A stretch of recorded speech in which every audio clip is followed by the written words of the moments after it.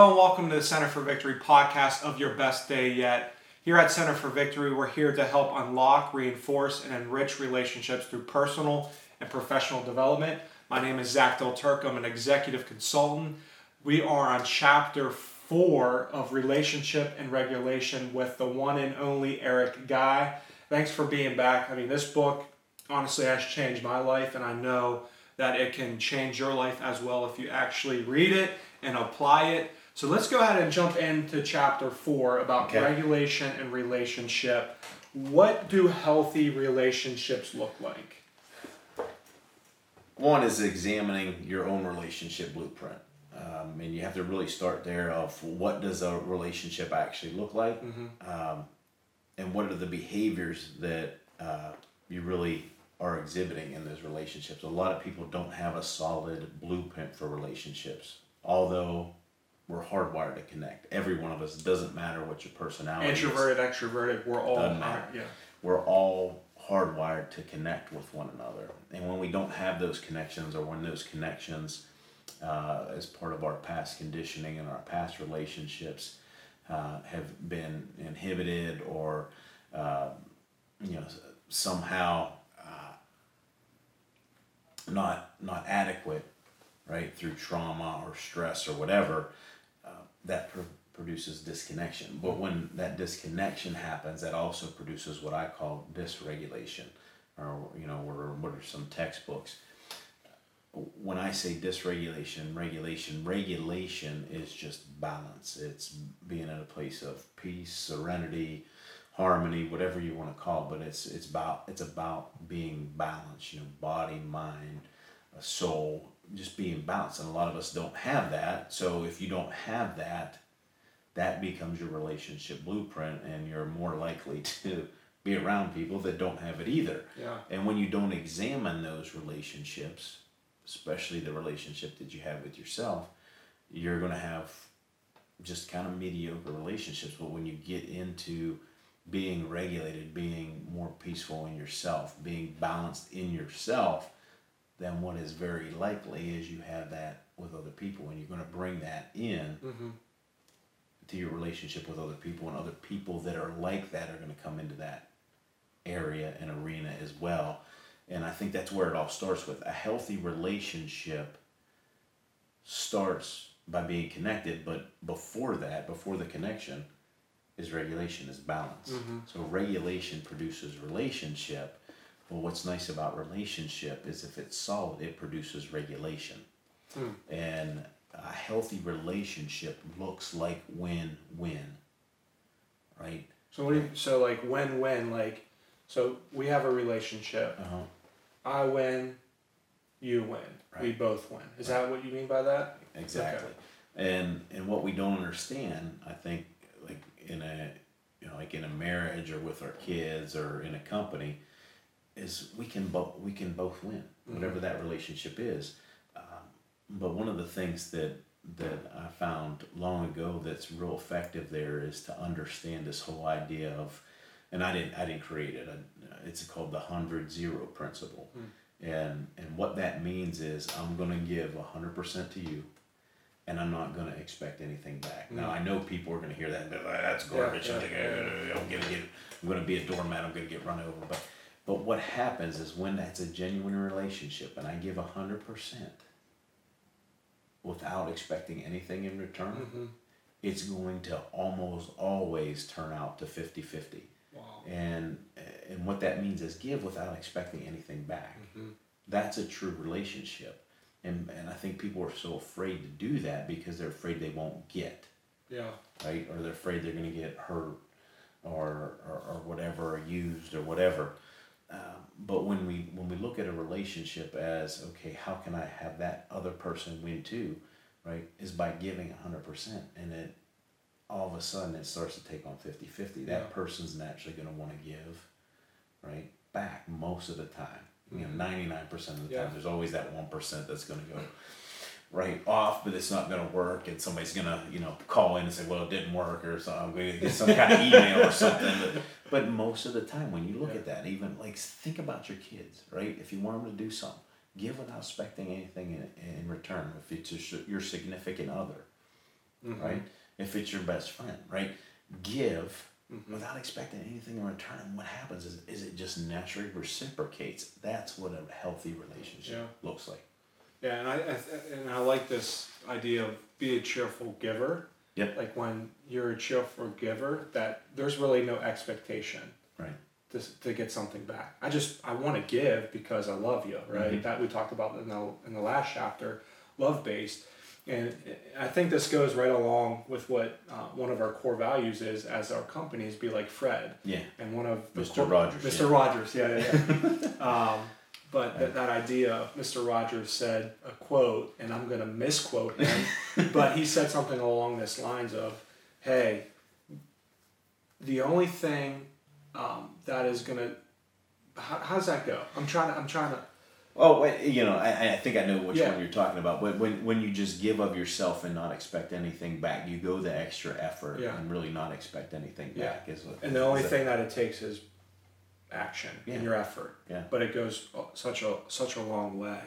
So let's go ahead and talk a little bit about, we know what healthy relationships look like. Let's go to the next point of the people that you surround yourself with. Right, we talk a lot about that. I mean, you are the average of your 5 closest friends. Right. So the way I look at it, if my 5 closest friends are value their family, chances are I'm going to value my family. Right. If my closest friends value working out, chances are I'm going to value working out. So talk a little bit about the circle of your 5 closest friends. And just a side note, there's probably some people that are listening right now and watching. They're like, dude, I don't even have 2 closest friends. So speak to that, about that intimate circle. Yeah, and you have to be careful with that circle because it might just be the 5 closest people you have around you. Because people aren't aware of who they're putting around. It might not be your friends. Yeah. And what happens, the question we always ask is, what kind of pond are you swimming in, right? Yeah. What kind of fish are you with? Whatever what stable are you hanging out at? We can have all kind of analogies for that. But, I mean, it really is. The 5 closest people you hang around, to your point, you can, if you show me the 5 people that you're around the most. It could be your colleague, your boss, whomever. Right. That's why you have to be aware of, what you're doing and how you're working. I can tell you your values, what you believe in. I can tell you how your family life's running. I can tell you your health and what you think about health, whether you work out, what even what you drink, and what you produce. I mean, resource-wise, it is just amazing because that becomes your mindset. And when we talk about relationships, if the 5 closest people around you are dysregulated and not connected, there's a good chance you're not going to be. And a lot of people will complain about that. Well, I don't have any solid relationships. I don't have this or that or this or that. And then you look at the 5 closest people around them. They're living in they're working in a hostile work environment. They might have a roommate or a significant other that's totally dysregulated, that has an addiction or 2. They just don't put people around them, and then they're saying, well, I can't move ahead. Well, because your mindset is with those 5 people. It's with the relationships that you hold. So you got to look at your pond. Yeah. All right. And you also talk about, and I don't know if it's in this chapter, but eagles versus pigeons, right? It's not in this chapter. It's coming up. Yeah. But eagles soar, pigeons poop, right? On everything. Right. So, in order to have a healthy relationship, and I'm learning this right now in my marriage, it's not so much about my world or my agenda as much it is about my wife's world and her agenda. Speak to that, because I think that's a big part. I think subconsciously we're wired to survive, right? Yep. We're wired to think about ourselves first. So how do you flip that to meet people where they're at? Yeah, I think one of the greatest things that you can do for your significant other, your spouse, your kids, the people that you work with, is to understand that we're all different, but we're all awesome. Yeah. I mean, we say this at least I do a lot of times, and I know all of our consultants say it. I mean, we're perfect the way we are, but you have to believe that, right? There's going to be differences. If we can see things from other people's perspective, what they need, and fulfill those needs, we can fill that perspective, that piece can become highly complementary. I mean, what I mean by that is when I can see someone else's world and understand it from their perspective before mine, those two worlds become highly complementary to one another. We come into every relationship that you come into is unconsciously competitive. And we say this in the book. How can I make a conscious choice to make that relationship consciously complementary, making the whole greater than the two parts? And the best example that I have with that, and God bless my wife, is my wife and I. I mean, we are so different. Right? We are so different. Like, you're wired like this, she's wired like this. Yeah, I mean, there's just like, we are so different in every aspect, but we've made it work. Now, I will tell you, the first year or two was rough. And when I say God bless my wife, is she just had the patience and the wherewithal to get through it. Because I really didn't have not the self-awareness that I have now. But there's great strength in those differences. I mean, the things that she's good at, I really just, for lack of a better term, I suck at. And I rely on her back and forth, and we drive each other nuts sometimes, but we have humor around it. We embrace those differences. I mean, we really do. I mean, we've talked about it. We continue to talk about it. There are times when I know I drive her nuts, right? And I'm really trying to get into her world and her agenda, and she's very aware of it. There are times when she drives me nuts. I think more so me, I drive her nuts than the other way around.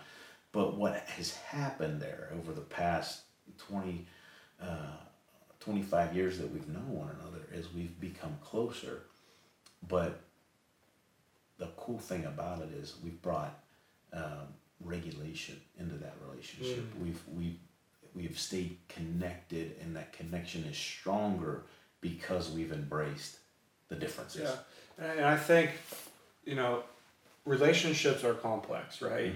Like, I wish, I could look at you and see what's on your agenda. Right. I wish I could see into your world, but reality, that's not the case. Like, it takes a while to build a relationship. It takes time to build trust.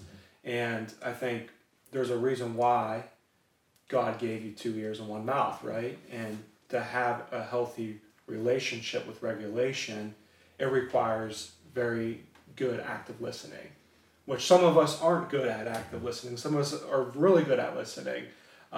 So I love that idea of embracing each other's differences, knowing that you're not going to get it perfect, right? Right. It took you 2 years plus to figure out how do we have regulation within a relationship. So as we kind of finish this up, what are some bullet points? What are some action steps that our listeners can take? Yeah, I think four kind of bullet points from this chapter. I mean, challenge your relationship blueprint. I mean, if you want to start somewhere, challenge that blueprint. Start with yourself. As part of that, number 2, find regulation, right? Find your balance, right? Find your center. And then as it dovetails into that, number 3 is surround yourself with the right people. I mean, the right regulated people, the right people, get in the right pond, or whatever analogy we're going to use there. And number 4, look to make those closest relationships more complementary in your life. Instead of pushing them away, look to make them more consciously complementary. Yeah, and I think my biggest takeaway is just that idea of what pond are you swimming in, what table are you sitting at, who are you surrounding yourself with, because that really is going to tell you the trajectory of your life. So what was your biggest takeaway? Leave a comment in the section below. We would love to get connected with you. Also, we encourage you to get centered, get connected, and get it done. Thank you so much for listening to Chapter 4 of The Life of Victory. We have a chapter coming out, chapter summary coming out next week, where we're going to be talking a little bit more about that chapter. Leave a comment, leave a like. We would love to hear a little bit more about your story and what your relationships look like.